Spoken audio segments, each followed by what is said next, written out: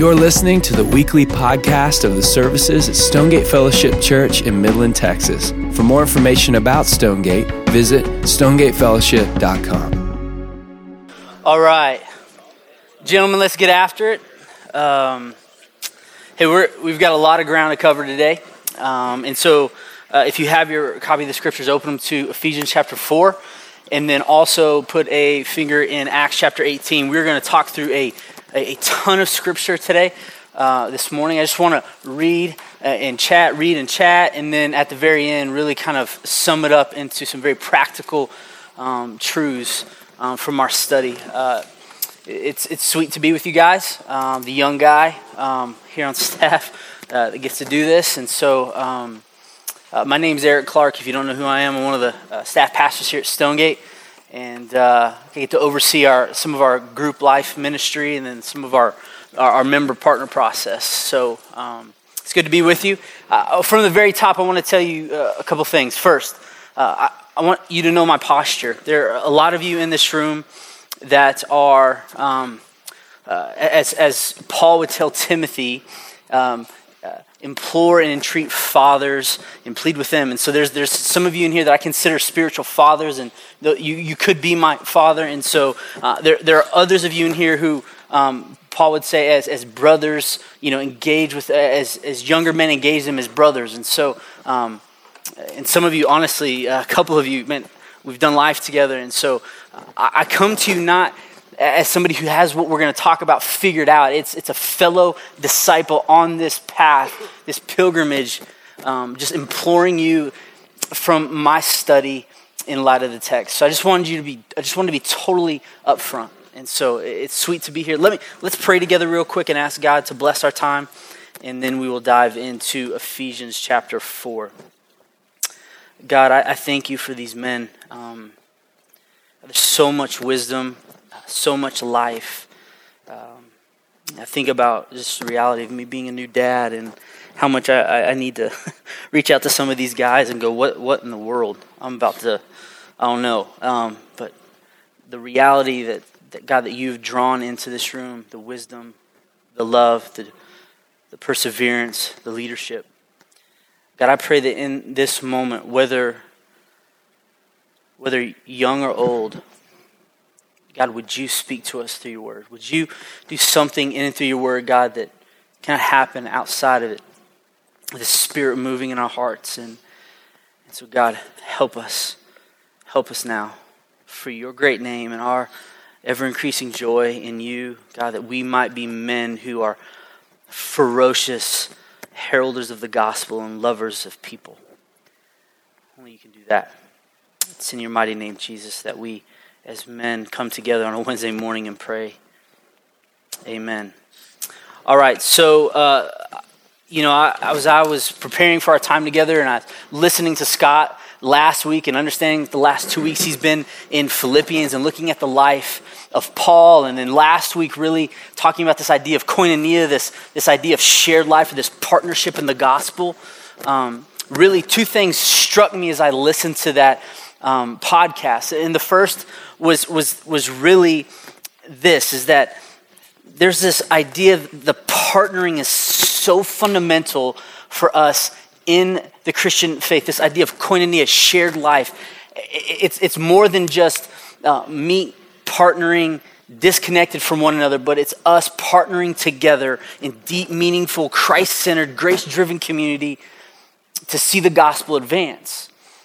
We have to understand that is true, but then that kind of leads into what really hit me, what really fell on my heart like a ton of bricks. He said, I think twice, as he looked out into this room and said, there is such potential in this room, so much leadership, that it could legitimately start a revolution, a spiritual revolution here in Midland. And I've been in rooms, I've sat in seats just like you are, and I've heard guys say that same exact phrase, that there is this potential here. If we would just get it, if we would just partner with Jesus, if we would just become Jesus-centered, and we could change the world. And I've also said it. And so what I felt compelled by the Lord to do is to really just in our time together, really look at a case study of a church that legitimately did that, to see its positives and then see how it really drifted. Because as you can see on your note sheet, really for us, the case study is the Ephesian church. So instead of just reading through Ephesians, what I want to do is I want to read a little bit in Ephesians, but then I want to track through the book of Acts. And then I want to go through reference Ephesians and reference 1st and 2nd Timothy, because Timothy was an elder in the Ephesian church. And then I want to reference 1st and 2nd John, because John was an elder in the Ephesians church. And then I want to finally, land on Revelation 2, really the warning to the Ephesian church, and then go all the way back to Acts. Because ultimately, the Ephesians church, it was a church that was used by God to change a region, but for a lot of factors really ultimately drifted into irrelevance and ultimately death.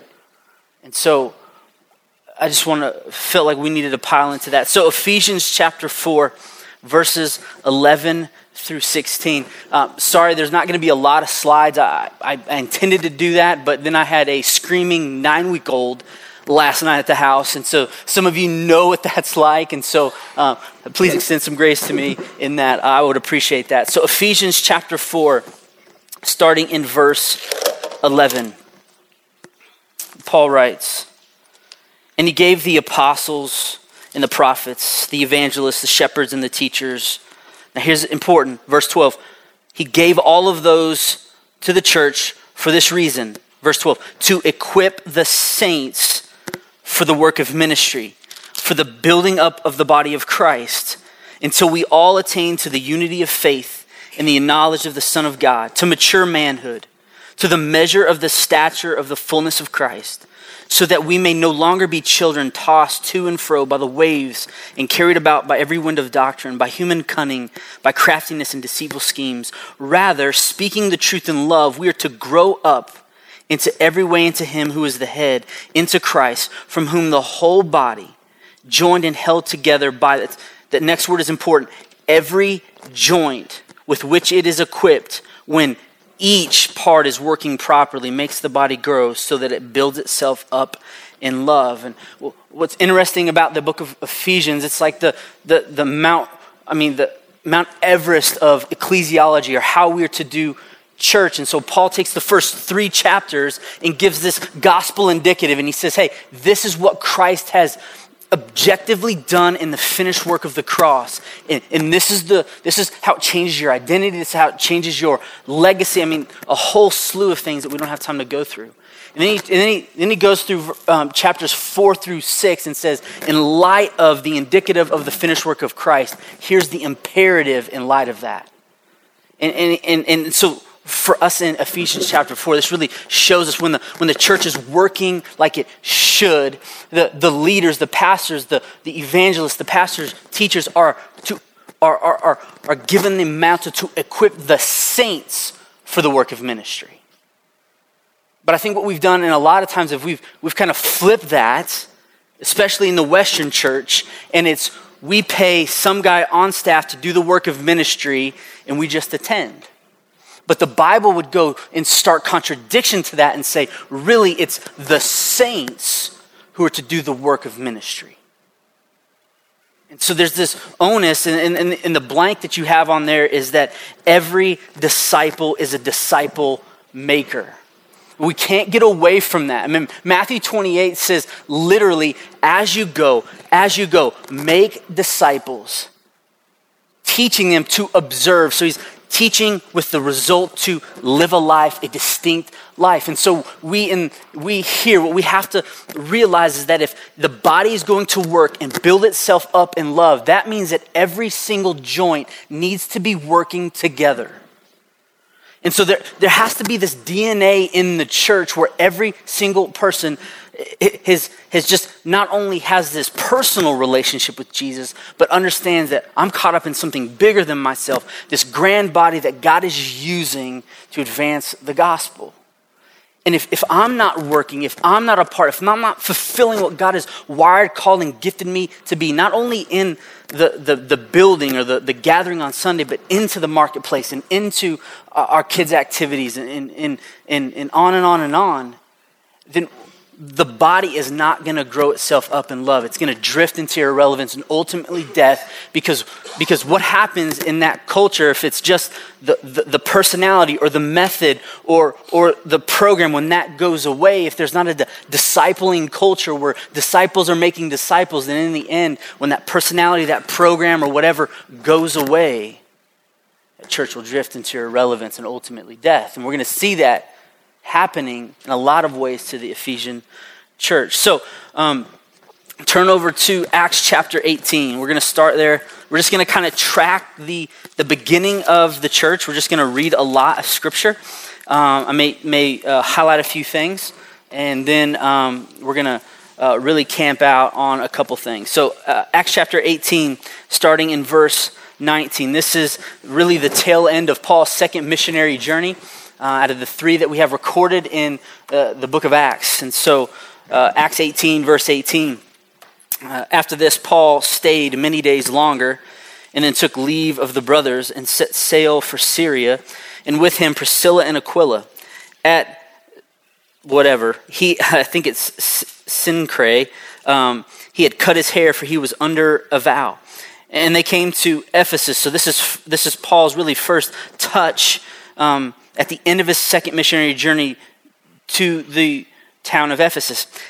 And he left them, Priscilla and Aquila, but he himself went into the synagogue and reasoned with the Jews, which is really his pattern. He would go into a new city and go into the synagogue and begin to reason with the Jews about how Jesus was the Messiah. We've been in this Trustworthy series at Stonegate over the last 7 weeks, all about Jesus, how Jesus is prophesied and spoken about through the Old Testament. Well, at this point, this is what Paul was doing. He was going into the synagogues and reasoning with them from the scriptures that Jesus was the Christ. So this was his pattern. Verse 20, when they asked him to stay for a longer period, he declined, but on taking leave of them, he said, I will return to you if God wills. And he set sail from Ephesus. And when he had landed in Caesarea, he went up and greeted the church and then went down to Antioch. So at the end of verse 22, that's the end of his second missionary journey. So in verse 23 is the beginning of his third missionary journey. So after spending some time there, Paul departed and went from one place to the next to the region of Galatia and Phrygia, strengthening all the disciples. I also love this. If you read through the book of Acts, you always see Paul have this rhythm of going to a place, reasoning in the synagogue, then going to the Jews, and it always says that he was strengthening the disciples. He understood that every disciple is a disciple maker and understood that it wasn't just him. The church wasn't just built on Paul, but if it was to have any effect in the marketplace, any effect in culture, it had to be because there was this movement of disciples making disciples who were making disciples who were making disciples. So he'd always go back and strengthen them. So you see in your timeline there, number one, that's the end of Paul's second missionary journey and the first touch to the Ephesians. This is around 52 AD. And so going on to number two, this is really kind of how the Ephesian church starts to gain momentum. So read with me in verse 24. Now a Jew named Apollos, a native of Alexandria, came to Ephesus. He was an eloquent man, competent in the scriptures. May that be said about us, that we be competent in the scriptures. He had been instructed in the way of the Lord, and being fervent in spirit, he spoke and taught accurately the things concerning Jesus, though he only knew the baptism of John. Verse 26, he began to speak boldly in the synagogue. But when Priscilla and Aquila, remember Paul left them there in Ephesus, heard him, they took him aside and explained to him the way of God more accurately. Verse 27, and when he had wished to cross to Achaia, that's really the province of Achaia, or where Corinth is located, the brothers encouraged him because Priscilla and Aquila were from Corinth, and they would have had a lot of relationships and hopes for their city, and so they encouraged him to go because they saw how the gospel of Christ had taken root in Apollos' life. They encouraged him and wrote to the disciples to welcome him. And when he arrived, he greatly helped those who through grace had believed, for he powerfully refuted the Jews in public, showing by the scriptures that Christ was Jesus. So as we engage the culture, we need to be so competent in the scriptures that we can engage in not polarizing dialogue, but really Jesus-centered dialogue. And so this is really, we see the progression. Paul touches Ephesus, leaves Priscilla and Aquila, Apollos comes, is teaching, and then God uses Priscilla and Aquila, who is with Paul, to help Apollos better understand and teach the gospel. So you can begin to see God cultivating the foundation of this church. Now, number 3, it's Paul then arrives in Ephesus. So starting in verse 1 of chapter 19, and it happened that while Apollos was in Corinth, Paul passed through, this is on his 3rd missionary journey, through the inland country and came to Ephesus. And there he found some disciples. So you can start to see that there, even without a legitimate planted church, that the gospel is already creating disciples who are creating disciples, understanding that every disciple is a disciple maker. It's not just the personalities, it's everybody has investment in this gig. Now, just for the sake of time, we're going to drop down to verse number 8. Verse 8, and he, that's Paul, entered the synagogue and for 3 months spoke boldly, reasoning and persuading them about the kingdom of God, or the kingdom of God is the loving rule and reign of God. Verse 9, but when some became stubborn and continued in unbelief, speaking evil of the way. I love reading in the book of Acts when you hear the recounting of the way before they were called Christians. There's something in me that loves that, because they were not known necessarily by a cultural, moniker, but they were known for the way that they lived. The way that they lived, the gospel had so impacted them that it wasn't just what they believed, but how they lived. They were known for, you were a part of the way. I just think that's really sweet. It presses on my heart, just have I made that connection between the intellect and the heart and the way that I live my life. Verse 9, speaking evil of the way before the congregation, he withdrew. Now this is crazy. The last part of 9 and 10. And just think about this in our context, given the pace of life, considering the economic boom, considering just the amount of people moving into our region, just considering everything that we're all feeling right now. Think about verse 9 and 10. He withdrew from them and took the disciples with him, reasoning daily in the hall of Tyrannus. So his reasoning daily continued for 2 years, so that all the residents of Asia heard the word of the Lord, both Jews and Greeks. That boggles my mind. That Paul in this movement of the way, this reasoning daily in the hall of Tyrannus. And what's interesting about this is the hall of Tyrannus was just it was a Greek kind of pagan worship kind of, just Greek pagan worship. I don't want to try to get too complicated.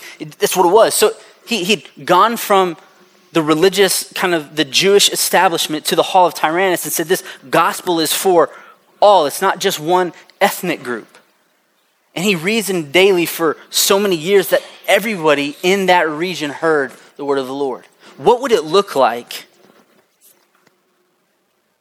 in 3 years for us to look back and said, you know what? For the last 3 years, God has done such a work in and through the lives of his local church here that everybody in the Permian Basin has heard the word of the gospel. Not just attended church, but heard the gospel. They understood, this movement was not just a personal relationship, but that it affected culture, it affected life. And I don't know about you, but when I read that, it terrifies me, and it brings me great hope of what God could do in and through the lives of men and women who are just submitted to him. So let's continue on. Now, we have to jump down now to number 5 on your timeline, which is gospel fruit. So this is the fruit. This is what's going to happen. This is what's going to be produced from the reasoning daily, the communication of the gospel of grace. So read with me in verses 12 through 20. Let's start in 11. And God was doing extraordinary miracles by the hand of Paul, so that even handkerchiefs or aprons that had touched his skin were carried away to the sick, and their diseases left them, and evil spirits came to them. Then some of the itinerant Jewish exorcists undertook to invoke the name of the Lord Jesus over those who had evil spirits, saying, I adjure you by the Jesus whom Paul proclaims. I think it's interesting that Paul was so influential that even those itinerant Jewish exorcists who did not know Jesus were so compelled by what was happening, how God was moving in the miraculous, that they tried to leverage a name that they didn't even know. I mean, that's just crazy to me, that there was such a movement of God that even unbelievers said, you know what, that's so powerful that we are going to try to adjure somebody by the name of Paul as Jesus. I mean, that's crazy. I mean, it's crazy. Verse 16, and the man in whom was the evil, verse 14. 7 sons of the Jewish high priest named Sceva were doing this. But the evil spirit answered them, Jesus I know, and Paul I recognize, but who are you? I think that anybody ever read this before and just gone, really? Like, this demonic spirit is just toying and having fun with these itinerant Jewish exorcists. He's playing around. Hey, Jesus I know, I've heard about him. I mean, James was even the demons know that Jesus is the Messiah and shudder, right? Paul, we've heard about him, but man, who are you? And then verse 16, and the man in whom was the evil spirit leaped on them, mastered all of them, and overpowered them. And this is like the ultimate like Acts UFC fight, and overpowered them so that they fled out of the house naked and wounded. Anyways, we don't have time for that. Verse 17, and this became known to all the residents of Ephesus, both Jews and Greeks, and fear fell upon them all. In the name of the Lord, and the name of the Lord Jesus was extolled or treasured or delighted in.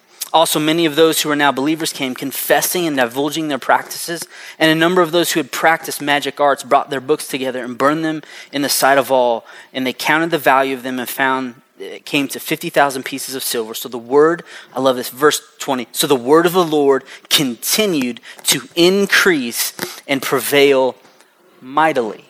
It's just a beautiful picture of what happens when the gospel really impacts our souls. Lives change. Transformation takes place. This is the fruit of the gospel. Now, going down to number 6, this is the effect of the gospel. This is the effect. This is what the effect of the gospel can have. This is impressive. So we're going to read the verses 21, the rest of chapter 19. So stick with me. Verse 21. Now after these events, Paul resolved in the Spirit to pass through Macedonia and Achaia and go to Jerusalem, saying, after I've been there, I must also see Rome. And having sent them into Macedonia, 2 of his helpers, Timothy and Erastus, he himself stayed in Asia. He stayed in Ephesus. About the time, there arose no little disturbance concerning the way. For a man named Demetrius, a silversmith who made silver shrines of the pagan goddess Artemis, brought no little business to the craftsmen. So he's really saying that there's this craftsman who is making a lot of money on a lie, perverting forsaking the God of the Bible, making money off selling stuff for pagan deities, making money in an evil way. Verse 25, these he gathered together, the workmen in similar trades, and said, men, you know that from this business we have made our wealth, and you see and hear that not only in Ephesus, but in almost all of Asia, this Paul has persuaded and turned away a great many people, saying that gods made with hands are not gods. And there is danger not only that this trade of ours may come into disrepute, but also that the temple of the great goddess Artemis may be counted as nothing, and that she may even be disposed from her magnificence, she whom all Asia and the world worship. Verse 28, when they heard this, they were enraged and were crying out, "Great is Artemis of the Ephesians." So the city was filled with confusion, and they rushed together into the theater, dragging with them Gaius and Aristarchus and Macedonians who were Paul's companions in travel. But when Paul wished to go in among the crowd, the disciples would not let him. And even some of the Aristarchs who were friends of his sent him and were urging him not to venture into the theater. Verse 32, now some cried out one thing, some another, for the assembly was in confusion, and most of them did not know why they had come together. Kind of just, it's just mob think. Verse 33, some of the crowd prompted Alexander, whom the Jews had put forward, and Alexander, motioning with his hand, wanted to make a defense to the crowd. But when they recognized that he was a Jew, for about 2 hours, they all cried out with one voice, "Great is Artemis of the Ephesians." So you can kind of see that there's this, because of the way it had impacted, because the gospel had taken so much root into the lives of this area, that it was causing even the socioeconomic fabric to begin to rip apart and tear. I mean, the gospel, when it penetrates, is not just for us personally and for our personal relationship with Jesus, but God is renewing all things. He is renewing culture, and He's working in the midst of the marketplace. And so when the gospel really takes root, it not only affects lives, but it affects cities, it affects culture, it affects commerce, it affects business. It just does when the gospel is faithfully preached. Verse 35, when the town clerk had quieted the crowd, he said, "Men of Ephesus, who is there who does not know the city of the Ephesians is temple keeper of the great Artemis and of the sacred stone that fell from the sky? Seeing then that these things cannot be denied, you ought to be quiet and do nothing rash." Verse 37, "For you have brought these men here who are neither sacrilegious or blasphemous of our goddess. If therefore Demetrius and the craftsmen with him have a complaint against anyone, the courts are open and there are proconsuls. Let them bring charges against one another. But if you seek anything further, it shall be settled in regular assembly." Verse 44, "We are really in danger of being charged with rioting today, since there is no cause that we can give to justify this commotion." And when he had said these things, he dismissed the assembly. After the uproar, verse 1 of chapter 20, after the uproar ceased, Paul sent for the disciples, and after encouraging them, he said farewell and departed to Macedonia. What's interesting here is that you just see just what happens. Paul, in the way, had made such a difference that it caused commotion. Literally, God used the church of Ephesus to just engage a whole region. Not only did they all hear the gospel in the word of the Lord, but the gospel had taken such root in lives that it was causing men and women who used to buy pagan idols to say, no, I only worship the God of creation. He is one God. And idols made with hands, Paul has taught us that there are no gods in themselves. And so I'm not going to buy that anymore. And so when the gospel takes root, things change, not only personally, but in the city. And so for us, now we're going to jump into the parting of the family. So number 7, the goodbye. Really, just for the sake of time, we're not going to necessarily read this. In chapter 20, in verses 17 through 24, this is Paul knowing that he is going to be arrested and taken to Jerusalem and ultimately to Rome. He comes, calls the Ephesian elders and gives them and communicates his heart. And he says, you know what, I'm about to be led, and there's going to be trials that await me, and in the end I'm going to be arrested, but here's what I want you to do. I want you to shepherd the flock of God well. Shepherd them well, because look down, number 8, the warning. We're going to read verses 28 through 32 of chapter 20. So Paul is communicating to the elders, hey, I'm leaving. I'm entrusting you this culture of disciples making disciples. And he says, verse 28, pay careful attention to yourselves and to all the flock in which the Holy Spirit has made you overseers to care for the church of God, which he has obtained by his own blood. I know that after my departure, fierce wolves will come in among you, not sparing the flock, and from among your own selves So he's talking to the elders. From among you will arise men speaking twisted things to draw away the disciples after them. Verse 31, therefore be alert, remembering that for 3 years I did not cease night or day to admonish you, everyone with tears. And so he gives this warning that, hey, after I leave, there's going to be these fierce wolves, these false teachers who are going to try to infiltrate the church. And as a matter of fact, some of you are going to lead men away through your twisted understanding of the gospel. And so what was this church that affected a region, Paul was warning that after I leave, that you're going to have to contend for the gospel and contend for right doctrine. And so you see in moving on from that, number 9 on there, the evidence of partnership. You just see Paul just literally weeping over the partnership that he had with the elders in Ephesus, the time that he spent there. They literally fall on each other's necks and weep because they know that they're not going to see him again. And so Paul leaves, and then you see Paul towards imprisonment. 10, 11, 12, and 13 really are there just for you and really your own study. This is tracking Paul through the rest of his time in the book of Acts on into imprisonment. Now, the post-imprisonment there, number 14. So in 62 to 64 AD, Paul was released from his first imprisonment in Rome. And this is well attested by a lot of the church fathers in their writing. And number 15, though, moving on, Paul writes 1st and 2nd Timothy. So in 64 to 67 AD, he writes to Timothy. And in chapter 1 of 1 Timothy 1, he says, hey, remember when I left you in Ephesus to set it in order?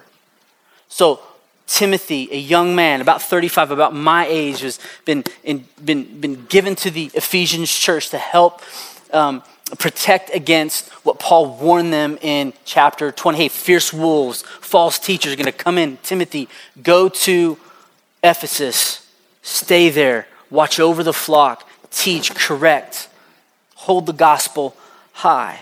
And so you see on your note sheet there, really, these are really the 4 things that if you read through,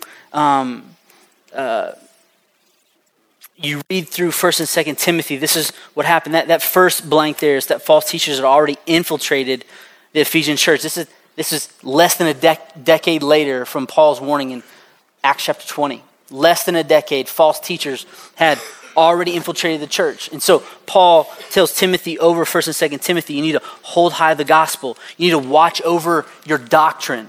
You need to make sure that your doctrine is biblical and scriptural. He said, set an example in your youth. And then finally, combat the heresy and false teaching. And so you see the church start. You see the gospel explode. You see the fruit of the gospel. You see a whole region change. You see Paul leave and warn them, only to a decade later, false teachers and wolves are already infiltrating the church, to which Paul writes to Timothy and says, hey, this is how you engage the Ephesian controversy, this Ephesian heresy. This is what it means to do that. And then you see number 16, that Paul was then martyred in Rome, 64, sometime between 64 and 67 AD. Number 17, John the Apostle spends time in Ephesus in 85 AD. And then in 85 to 95, somewhere around in there, people they disagree. John the Apostle writes 1st and 2nd John, which is his kind of pastoral kind of treatise to the Ephesians church. And so if you have your scriptures, go ahead and turn to 1 John chapter 1. I think this is important for us to read. 1 John chapter 1, verses 5, and we're going to read through 2, verse 3. So this is still the Ephesian church. This is Paul, this is John writing to the Ephesian church, and you can see through the progression of where we are now. Starting in verse 5. This is the message we have heard from him and proclaimed to you, that God is light, in him there is no darkness at all. If we say we have fellowship with him while we walk in darkness, we lie and do not practice the truth.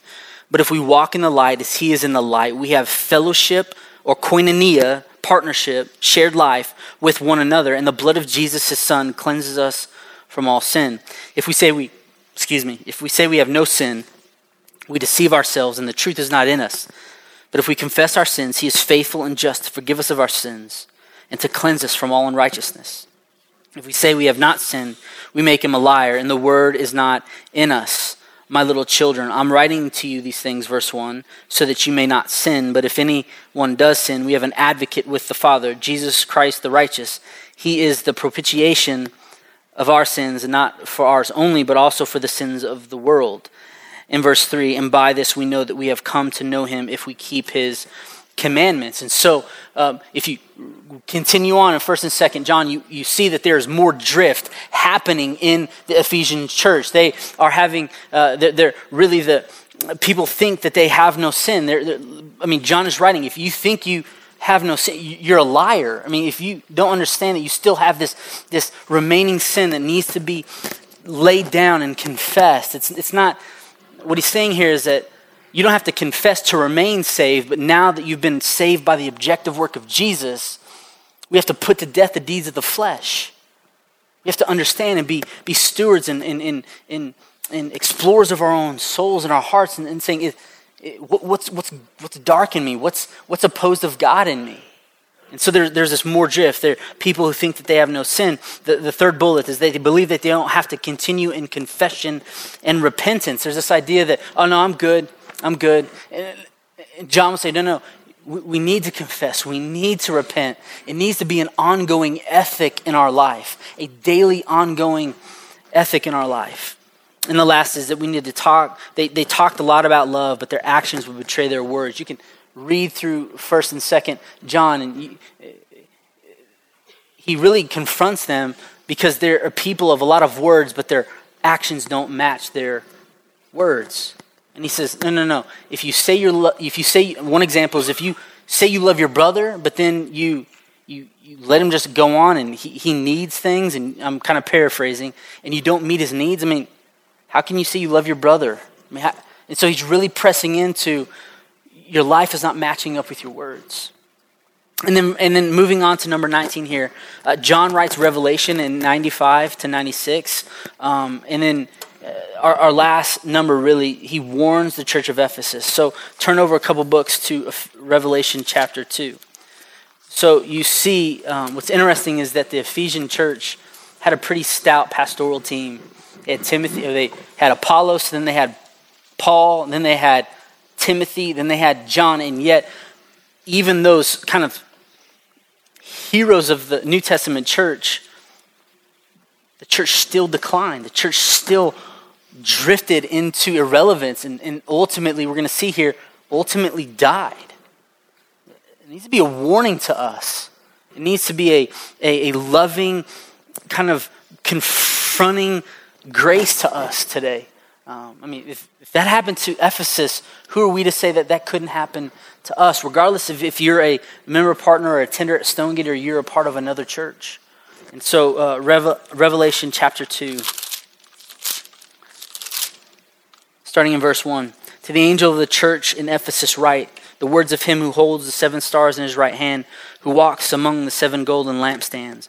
Verse 2, I know your works, your toil, and your patient endurance, and how you cannot bear with those who are evil, but have tested those who call themselves apostles and are not, and have found them false.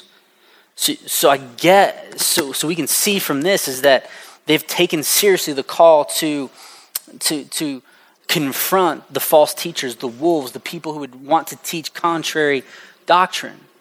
So he says, hey, this is what you're doing. I see it. This is good. Verse 3, I know you are enduring patiently and bearing up for my name's sake, and you have not grown weary. So, this sounds like a pretty impressive place. But verse 4, but I have this against you, that you have abandoned the love that you had at first. Verse 5, remember therefore from where you have fallen, repent and do the works you did at first. If not, I will come to you and remove your lampstand, remove your influence, remove your light from its place unless you repent. And so from the outside on your note sheet, things look good, but God the Spirit searches their hearts. He searches their motivations. He searches their intent, and then he tells them that they've abandoned their first love. And so everything on the outside of the Ephesian church looks good. They're combating false doctrine. They are patiently enduring. They are doing these things. So on the outside, everything looks good, but God is not just concerned about what the outward looks like. He presses in and says, hey, this is what I have against you. And so he says, you've forsaken your first love. And so a lot of times we look at this and we think, well, is this just this, it's on your note sheet, but is their first love just this hyper-romantic, soft view of loving Jesus? No. It's more gritty. It's more robust, more powerful. Now, here's what we have to do to understand the acts that they did at first. Jump all the way back now to Acts chapter 19. This is where we're going to land 3 things.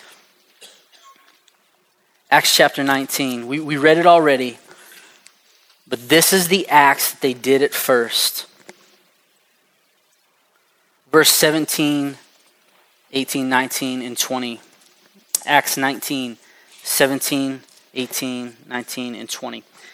Verse 17, and this became known to all the residents of Ephesus, both Jews and Greeks, and fear fell upon them all, and the name of the Lord Jesus was extolled. So at the beginning, what John through Revelation 2 is telling the church of Ephesus is, remember, I have it on the note sheet, that they walked in a proper fear of God that led to Jesus being loved and treasured and delighted in. So for us, really, that the culture of what needs to happen, what we need to recover, what we need to come back to is Jesus' centrality, where we delight in him, where we love him, where we have this deep affection for him. Not a romantic type of love. I mean, I don't know about you, but when I hear that kind of, fall in love with Jesus, well, it's kind of weird for me. Like, I love him like I love my dad. I don't love him romantically. I want to be one with him. And so what the apostles calling us back to is this just this robust, gritty, reverential fear and delighting in Jesus, where he is central in our lives. But he goes on from that. Verse 18, also, many of those who were now believers came confessing. So they came to one another, confessing and divulging their practices. And a number of those who had practiced magic arts brought their books together and burned them in the sight of all. And they counted the value of them and found it came to 50,000 pieces of silver, so that the word of God continued, the word of the Lord continued to increase and prevail mightily. And so here's the rest. So he's calling them back to that partnership that Scott talked about, this koinonia, this one another living. They came to one another, right? They came to one another. They didn't do this in a vacuum. They weren't isolated. They came to one another and they confessed. They said, I'm admitting, I'm taking responsibility for the sin. This is what confession means. They came to one another and said, and this is what I have done. I'm taking responsibility for my sin. I'm not going to blame it on other people. And so I think that really presses on us. I mean, are we quick to look at our own lives? Are we quick to look at the log in our own eye before to look at the speck in our brother's eye? Are we quick to confess and take responsibility? I mean, think about your life. What are the things that beset you and befall you that your first thought is to blame somebody else? At the beginning of Ephesus, they came to one another and confessed and took responsibility for their own sin. But not only that, but they divulged their practice. They divulged their practices. They brought their deeds into the light. I mean, this is difficult for us as guys. This is difficult for us as guys to look through the shame, to overcome the pride, and to divulge what befalls us, to come to one another in the context of koinonia, to come into context of the body. Ephesians 4 and says, hey, this is who I am. This is what befalls me. This is what besets me. I'm not going to continue to walk in the darkness. A guy who's influenced my life, Matt Chandler, he's a pastor in Dallas. Centered his teaching really for 14 years. I make no excuses for that. I mean, it's 14 years of been affected by him. He said recently in one of his sermons, if you are fully known, then what does the enemy have to accuse you of? But if we remain in the darkness, if we remain in sin, if we remain to cover our practices to where nobody knows us because we're so beset and so enslaved to pride and shame, then we're going to walk in that and have no joy. Jesus will not be central. We will fear confessing. We will fear divulging of practices. And this is what John says to Ephesus, that you have all of your theology right. You have all of your gospel participation right. Everything on the outside looks good, but what you have failed to do is you failed to really partner with one another in open, honest, gospel-centered, robust, intrusive, grace-driven community. And so, as we close here in the last minute, I want to ask you a couple things. What will be your daily ethic? What will be the things that you do on a daily basis? The first question is this: is your life centered on Jesus? Are you preaching the gospel to yourself? The gospel is not just what we believe when we enter into the kingdom, but really the gospel is what we dive into as we progress in Jesus' change. Are you centered on Christ? Like, is he your center? Not an add-on, not a compartment, but is he center? The second thing is, are you living in isolation? Or are you living in intrusive, Christ-centered, grace-driven community? Because these in Ephesus came together confessing their sin and divulging their practices. And as men, especially in our culture, it's going to take a work of the Spirit for that to take place. The last two questions are this: as you go out through your day, your week, what is it that you need to take responsibility for and confess? What is the sin that is so easily entangling you, Hebrews would say? We need to come to one another and say, brother, this is what I need to confess. Wife, this is what I need to confess. Son or daughter, daddy did this. I need to confess. I need to ask you for forgiveness. What is it in your life? Not just theoretical, but what is it that we have to confess? I mean, I don't have time to do that. Last thing, and I'll let you go. Are you walking in secret sin? I mean, is there something in the dark recesses of your life right now, these practices that are in the darkness that God is asking you to bring to the light? Hopefully, by God's Spirit, we might be people coming back to the reality of the birth of Ephesus. So, hey, thanks for your attention. Thanks for your grace for allowing me to go a minute or two over. You guys have a great day. Thanks.